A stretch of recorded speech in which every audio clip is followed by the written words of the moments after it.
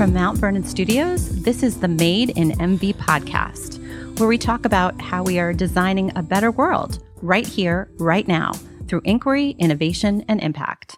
I'm your host, Michelle Cook. Today, I'm excited to welcome Head Prefect Lyndsey Franklin and Head of School Kristy Lundstrom to talk about the impact of our stories and reflect on the 22-23 school year. Welcome to you both. Thank you. This year, we talked a lot about all the ways in which stories are created, grown, fostered, designed, explored, and multiplied here at Mount Vernon. Beyond being a major theme for the school this year, we know something surprising happens when information comes from a story rather than just simple facts. More of our brains light up. When we hear a story, the neural activity increases fivefold, like a switchboard has suddenly illuminated the city of our mind. Scientists have a saying, neurons that fire together, wire together. When more of our brain is at work at a given point of time, the chances that our brain will remember the work it did increases exponentially. Even without the modern neurological research that proves storytelling is the best way to capture people's attention, bake information into their memories, and forge close personal bonds, humanity has always inherently known that people crave and seek out great stories, almost as much as food and water. Could we start with a few of your favorite stories from this year? Stories that feel encapsulating to your Mount Vernon experience this year. Those stories of inquiry, innovation, and impact. Lyndsey, would you start? Yeah, of course. So in the late fall, I would say around September or October, I had the idea, the committee and I, to start a grade representative program where we would let 9th and 10th graders become leaders in their community, because the prefect system is only open to juniors and seniors, and middle school prefects is only to 8th grade. So I started the program, I selected my grade reps, and I told them, listen, this is a pretty open-ended position. You can do whatever you want with it. I just want to give you the chance to do something for your community. And to be honest, I was expecting something, but I also knew that they were younger kids. This is probably something they'd never done before. So I was giving, I wasn't expecting too much. Well, my 9th graders surprised me, and they came back and they were like, listen, we have a project. And I was like, a project? And they're like, yeah, we noticed that the 8th graders, when they transition to high school, they don't really know what they're doing. They're scared. They don't know what to expect. And so we thought, hey, why don't we connect high schoolers, especially new 9th graders, to the 8th graders so that they understand what's going on? But let's not just sit in a room and talk about it. Let's do it through a book club. And I was like, that's such a good way to connect, such a good way to make an impact on peers that are younger than you, peers who haven't even come up yet. You've decided to connect with them, but you're not just going to sit there and tell them. You're going to do it in a creative way so that there's more to it. And I thought that was just really impactful, and that made me proud of them. That's such a great story, and such a example of your leadership and connecting divisions. So I love that story. Kristy, would you share a story or two from this year? I have so many stories to share, and I'm inspired by listening to Lyndsey. I'm going to share two, one in the classroom and one outside. I had the opportunity to follow a year-long project with a class where they were curious about how to make clothes. And it began with a fashion show at the beginning of the year when friends were introducing themselves to each other. This is my favorite outfit. And it began to be a conversation around identity, who I am, what I'm proud of, and when and where I feel comfortable. But it didn't stop there. They were so curious. They were like, how are clothes made? Well, what is fabric? What is cotton? It's a sheet. No, it's cotton. And then they began to dye fabrics, and then they began to meet designers, and we had all kinds of MV experts come in and guide the work. They had upper school students come over and talk about sewing and craftsmanship. And then they had an idea with their art teacher, Miss Bruno. This was on lower campus. Let's make our own clothes. And it started with a plain white t-shirt. And with all of their knowledge, all of the understanding they had gained through the year and the continued conversations, they designed and made their own clothes with the help of adults who believe in them and hear them and wanted to make it possible. So last week, I got to go to the fashion show.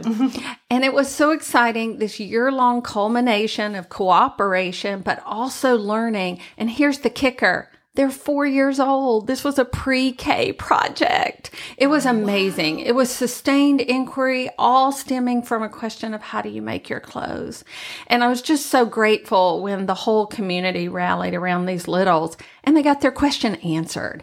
And it was pretty amazing when they walked down their self-made runway and they made it in Maker, of course. And they were so proud. They were so proud. So it was just this moment of building confidence, but also competence. My second story is also about community, and this will be my highlight of the year. I'm almost positive the year's not quite over, but I had the opportunity to attend a basketball game where we played middle school girls, middle school boys, JV girls, JV boys, varsity girls, varsity boys, and you play this string of games in one day or one night. And I was watching the middle school girls and the schedule was delayed. So the gym was pretty full because we were going to play a big varsity game afterwards. And because it was delayed, everybody was there maybe to see the later game, but we all started cheering for this little 7th and 8th grade girls team. And they had not experienced a lot of success yet. And they just got going and the momentum started rocking and everyone started cheering. And literally by the end of the game, the whole gym, the whole Mount Vernon community was rallied behind this team of female athletes who were budding in their basketball careers. I think the score was 14-12. I can't remember, but we won.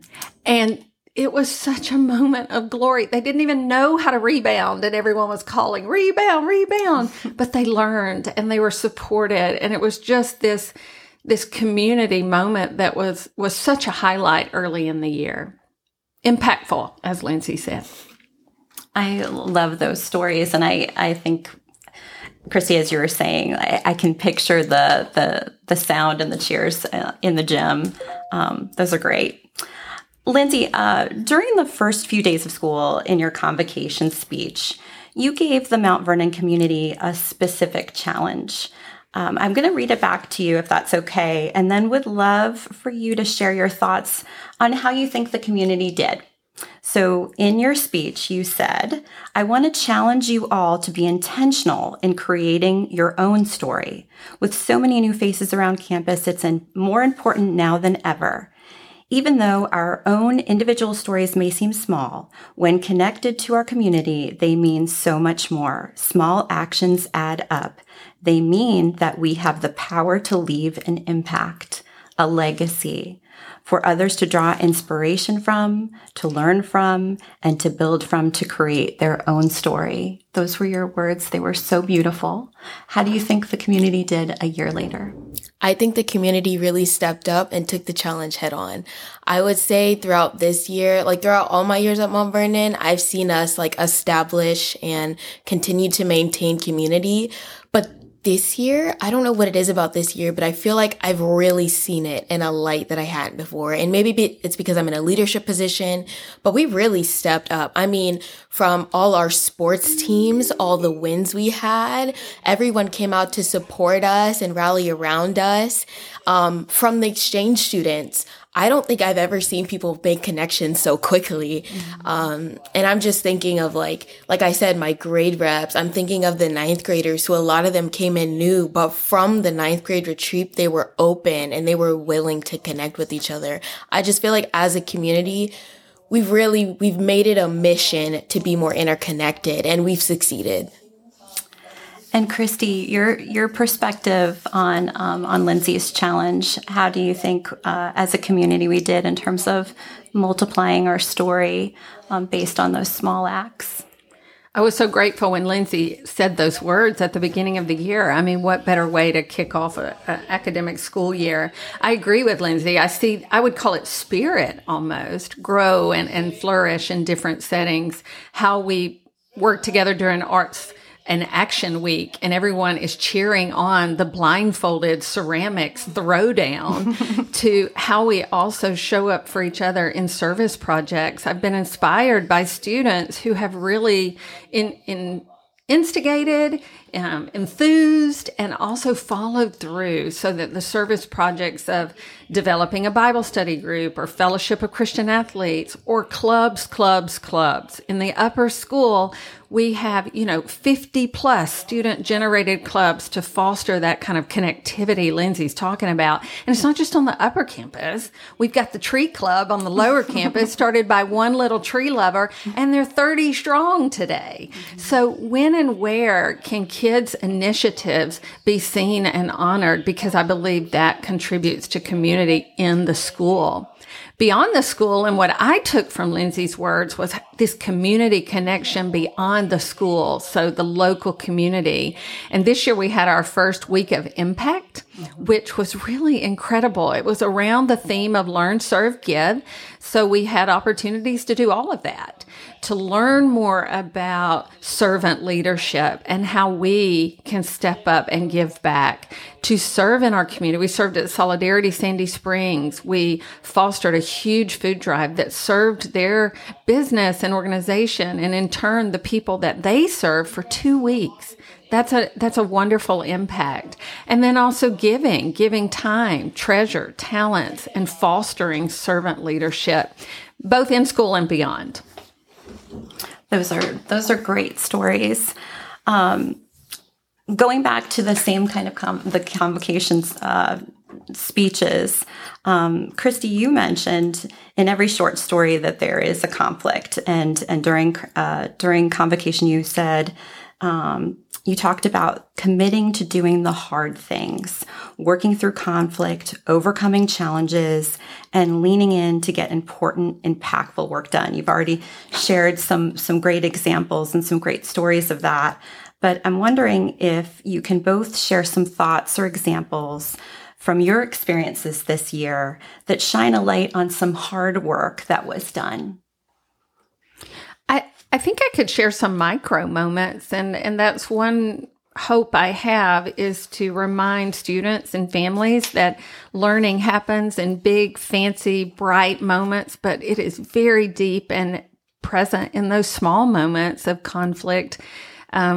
Students who have conflict with a friend and have to work through that, as opposed to being mad and going separate ways, we turn into each other and we dialogue across difference and we work it out. Even when it doesn't feel good, you work through the conflict that's interpersonal, and that's a lifelong skill. That's huge.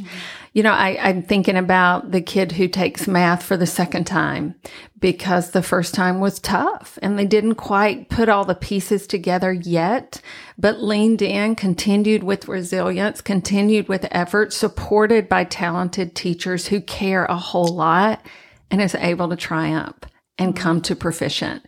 And that's what mastery learning and competency-based learning is about. It's not yet. It's not yes or no. It's just we're on the path there. And I would say the conflict of a learner is when you get out of your comfort zone. It's when you push past what you thought was possible and you achieve that moment of, I got it. Mm-hmm. Just to continue on what Miss Lundstrom said about academic struggle, I was in physics this year and I don't like science, but physics particularly was a struggle for me because the combination of science and math just threw me off. So I was struggling at the beginning of this year, but it was because of my physics teacher, Dr. Hazler, but also because of the other physics teachers and the other Mount Vernon teachers that supported me that I was able to pass and get a proficient and advance and ace that class. I don't think I would have made it without the support, because while I wasn't understanding the material, what helped me understand it was the support from my teachers. Mm-hmm. I think that's such a great example of hard work. Physics sounds extremely hard work to me. So in every episode, we ask for our speakers, our guests, to give feedback through one of Mount Vernon's thinking routines. Can you both give a wish, and a wonder about this 22-23 chapter of the MV story? I can go. I like that we started new programs this year, that we pioneered. I wish we could have done more, and I wonder how we can collaborate with the upper administration to do more.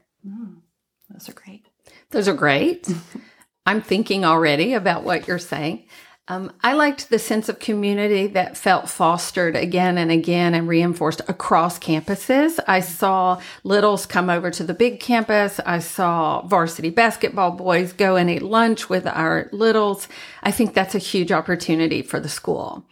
I wish that we could create more robust programs also with college and dual enrollment and internships and lean into what can we learn outside the classroom that empowers and emboldens what we learn inside the classroom. And I wonder if the tennis team will win the state finals on Saturday. I know I'm not supposed to chime in, but I wish that we had Lyndsey for 4 more years. Yes. I found a quote I wanted to share. No story lives unless someone wants to listen. The stories we love the best do live in us forever. And so, Lyndsey and the class of 2023, we want to wish you all the very best as you head on to your next chapter. Thank you. You have left a legacy here. Your words at convocation and your challenge that you gave to us, I think that you have helped us build a culture of kindness. You've led and you've had such a tremendous leadership role here, and you will be missed. So thank you so much for everything you've done for your class and for the school and the legacy that you'll leave. Of course. And thank you for supporting me for 4 years. I think this was like one of the best decisions I probably made in my school career. Wonderful. Thank you both for being here. And we look forward to the next chapter of Mount Vernon's story. Thank you. Thank you. Thank you for joining us.